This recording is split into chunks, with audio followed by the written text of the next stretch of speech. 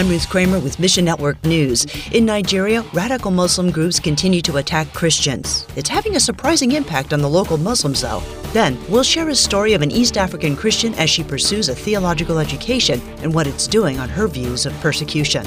We'll begin today in Nigeria, where bloodshed continues unabated. At least 16 believers lost their lives last week in back-to-back attacks. Islamic State militants preyed upon a Christian village in northeast Nigeria on Tuesday, killing 8. On Thursday, Fulani herdsmen attacked believers in a nearby state, also killing 8.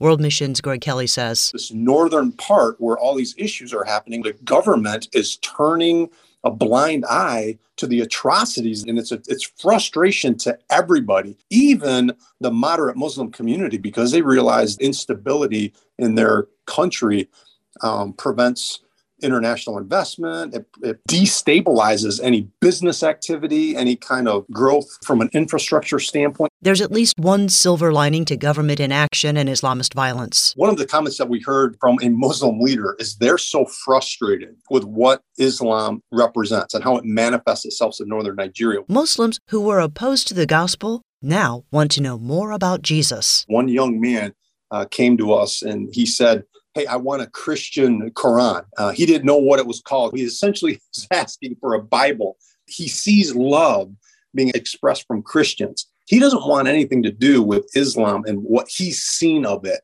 the hatred, the destruction. Meanwhile, state employees head to the polls today in Lebanon. Voting in Lebanon's first parliamentary election since 2018 happens in phases. More than 100,000 Lebanese living abroad voted last weekend, and the polls will open for the general public on Sunday. Heart for Lebanon's Camille Melki says, what Lebanon was hoping for coming up for the elections on the 15th of May is that more bipartisan groups that put Lebanon first, the country of Lebanon first, the needs of the people first.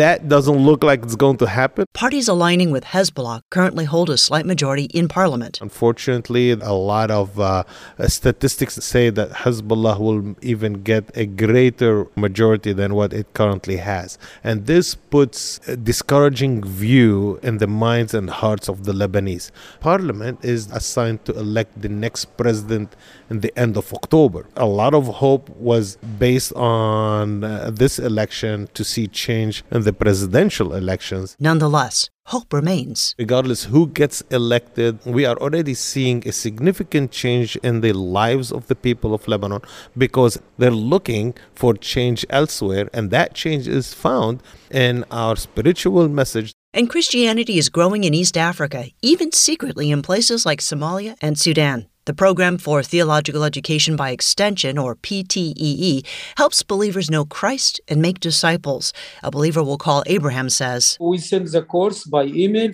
and then we meet each week with Zoom link, and this is how we train people. Esther, one of the ministry's all-star students, is reaching refugees for Christ. She have now at least 5 years with the Lord and 3 years with us as a program. She is really doing very good, and she also discipling other people. She said the number sometimes reach 20 persons. Most of them are from majority people. Esther understands refugee life because she fled to Uganda from Sudan. Her family started persecuting her when she became a believer. She have a group of others who accept the Lord, and she make like a small church with her husband, and he ordained as a pastor. PTEE courses help Esther grow deep faith roots so she can withstand persecution and help others do the same. She finished 5 courses from PTE. Now she wants to finish her bachelor degree in theology. Thanks for listening to Mission Network News, a service of One Way Ministries.